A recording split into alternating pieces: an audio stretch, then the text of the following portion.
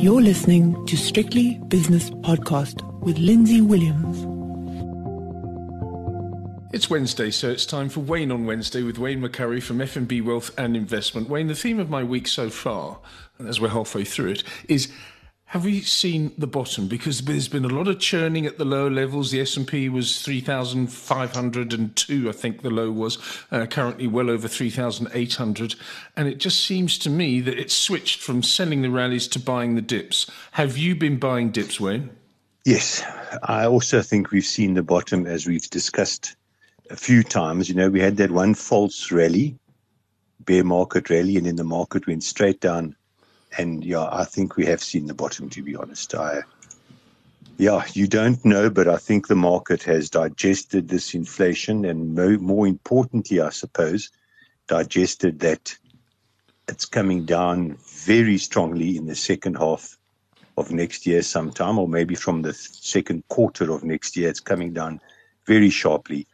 So it went down, it retested the lows we saw in June before the bear market rally. Yeah. And I actually think we have seen the bottom. Doesn't mean it goes straight up. No, of course not. Doesn't mean it can't linger where it is now, possibly for a while longer. But I think we have seen the bottom. Yeah, I tend to think so. I do think that what will happen is that people will continue to be doomsayers and say, well, interest rates are still rising and inflation is still rising and it's stubbornly high. But what I think that the market has done is already factored that into 2023 even, and they'll start to say, okay, as you've just said, inflation has probably peaked, and although it'll stay stubborn at the high levels for a little while, it will come down quite sharply as maybe a global recession hits us, and therefore demand is crimped, and then away we go from there. So the market, as we all know, is a very efficient mechanism, and it tells us what's going to happen in the future. Look, the market's very efficient longer term. It is truly and exceptionally good at pricing future prospects over the longer term, but in the shorter term, it can be notoriously inefficient. So over the longer term, I'm talking sort of 5-year averages, it's very, very good at plotting the combination of economic growth and interest rates, in other words, earnings and interest rates. Yes. Over the longer term, but in the shorter term, it's notoriously inefficient. It's actually incredibly inefficient shorter term, because in theory, the market should have gone up. Let's go back. I'm just calling up the graph here. Let's go back serious long term now. Okay. The market all the way through from the early 50s to the early 70s should have just gone up more or less in a straight line, but it had 1, 2, 3, 4 little minor corrections in that time period.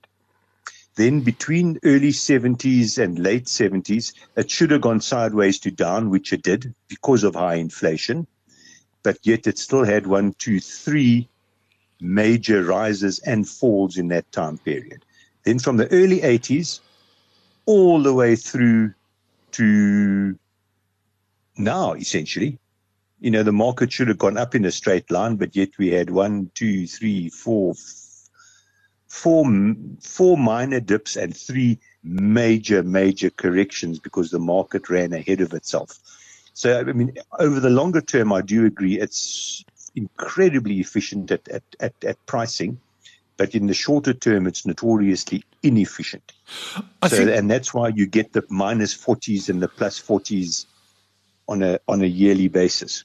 I think what you're talking about here, and what we should say, is it's not the market, it's market participants, because market participants, yes, no matter how many algorithms there are run... they make the market. Markets are run by human beings, and human beings are fragile creatures. Yes, correct. Just on the algorithm story, the market's now as volatile as what it was before algorithms. There weren't any algos in the 1950s and 60s and 70s and 80s and maybe even the 90s. Yeah. They just didn't exist, and the market's still as inefficient and as volatile as what we've seen in prior years. So I don't think the computer trading and the algorithmic trading and all of this stuff has actually had a major influence. Algorithms work. Obviously, they do work when the market is normal. But when something abnormal happens, people just overwrite the algorithm. So either buy or they sell. They just overwrite it. Yeah. Okay. I tend to be a little bit nostalgic about the past and say, well, look what's happening at the moment. One day the S&P's up 2.5%, the next day down 2.5%. And we've seen a little bit of that recently, which is sort of churning that makes me believe that we have put a bottom in place. And that's why I've introduced this have we bottom theme. And you tend to agree with me. What are you looking at? Which sectors have you targeted with the cash that you very patiently kept on the sidelines, Wayne?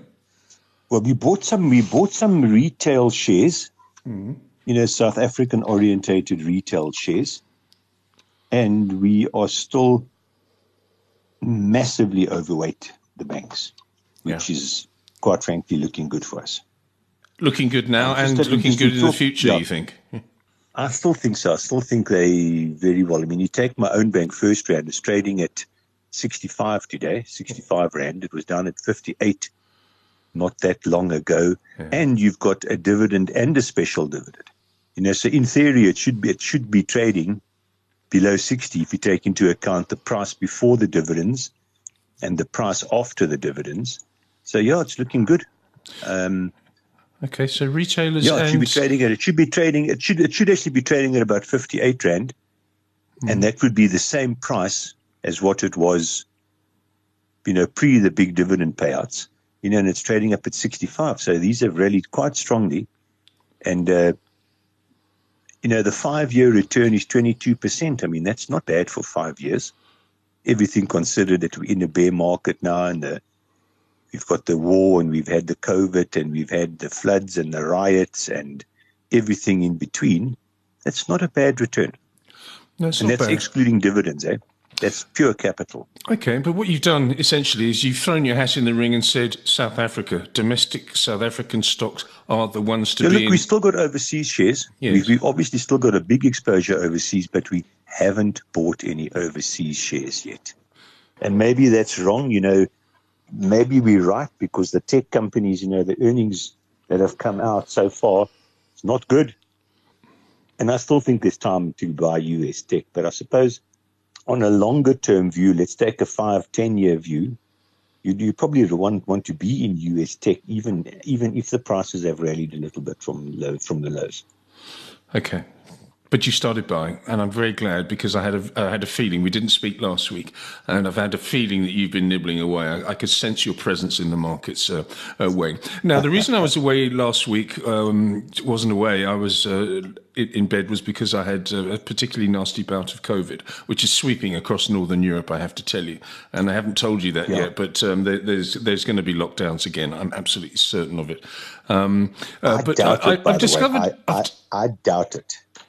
Wayne. People are tired of lockdowns, number one. And number two, even though it might be sweeping through, the actual death rates are virtually non-existent in comparison before vaccinations. Maybe, but I don't think there'll be a lockdown. Okay, maybe not a lockdown, but there'll certainly be restrictions. You're going to have to wear masks on public transport and that sort of thing. Yeah, but anyway, something's going on, and I'm testament to that. But one of the things I discovered during my week off is that you lose a bit of appetite. Now, I just wanted to eat soup the whole time. Now, is that a good or bad thing? Well, if you'd seen a picture of me a couple of weeks ago, you'd probably say, Lindsay, that you need COVID more regularly so you can stop eating. But I discovered the joy of soup. I've always loved soup. If you one of those programs on the BBC, there's one called Desert Island Discs. If there was one called Desert Island Dishes, and they said, well, you can only eat one thing, it would be soup for me. And I've discovered a soup shop just around the corner from me in the town square in Middelburg. And it opens at 11 and closes at 3. And at 11 o'clock, the chap puts a very nice chap, almost like a hippie. He puts out a blackboard and he scrawls on it 4 soups of the day, which he makes at home, all with locally sourced produce, all organic and all that sort of stuff, and in sustainable containers and that sort of thing. And I got a friend to go there. Obviously, I couldn't go out.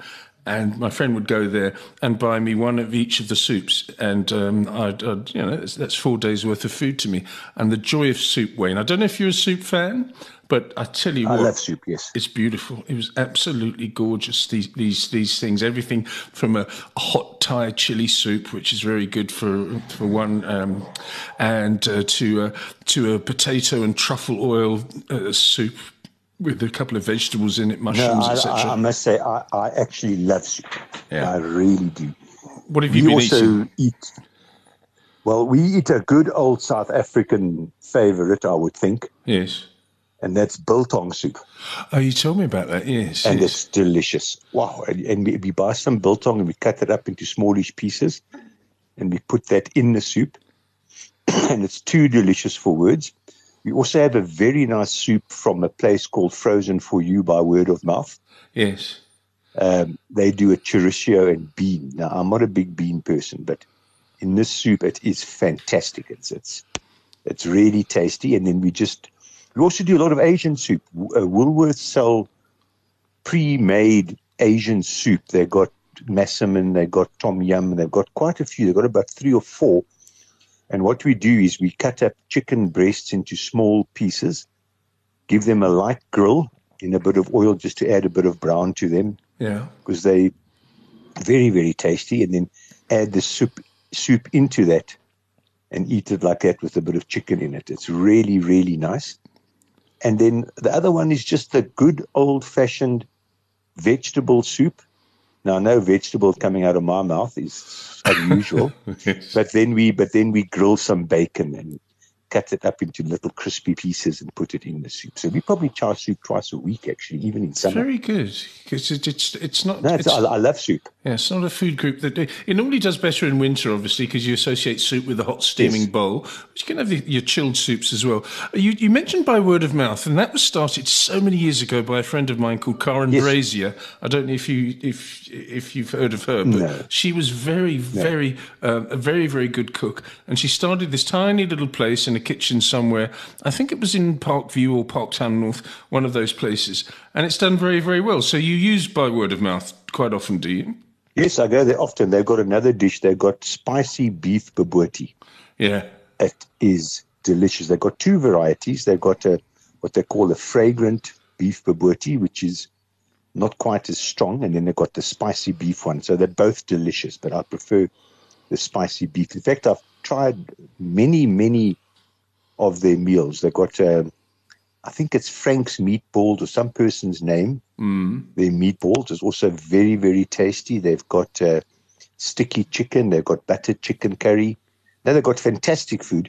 And certainly for our lifestyles, you put it in the oven, you take it out, you eat it. Yeah, it's well made as well. It's like home cooking, I have to say. She's very well made. She's very good indeed. They haven't got a big footprint. They haven't got a big footprint. There's sort of 2, maybe 3 in the whole of the sort of greater Sandton area. So luckily enough for me, if I take the trip home from my garage and I go through the suburbs, I drive right past one of the outlets. Yeah.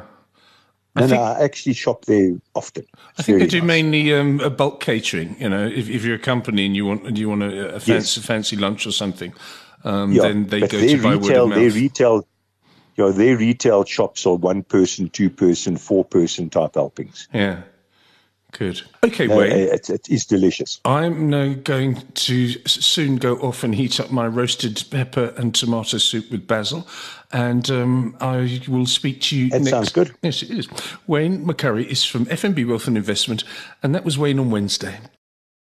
The views and opinions expressed in these podcasts are those of Lindsay Williams and various contributors and do not reflect the policy, position, or opinion of any other agency, organisation, employer, or company associated with strictlybusinesspodcast.com. Assumptions made on the analyses are not reflective of the position of any other entity other than the speaker or the author. And since we are critically thinking human beings, these views are always subject to change, revision, and rethinking at any time. Please do not hold us to them in perpetuity.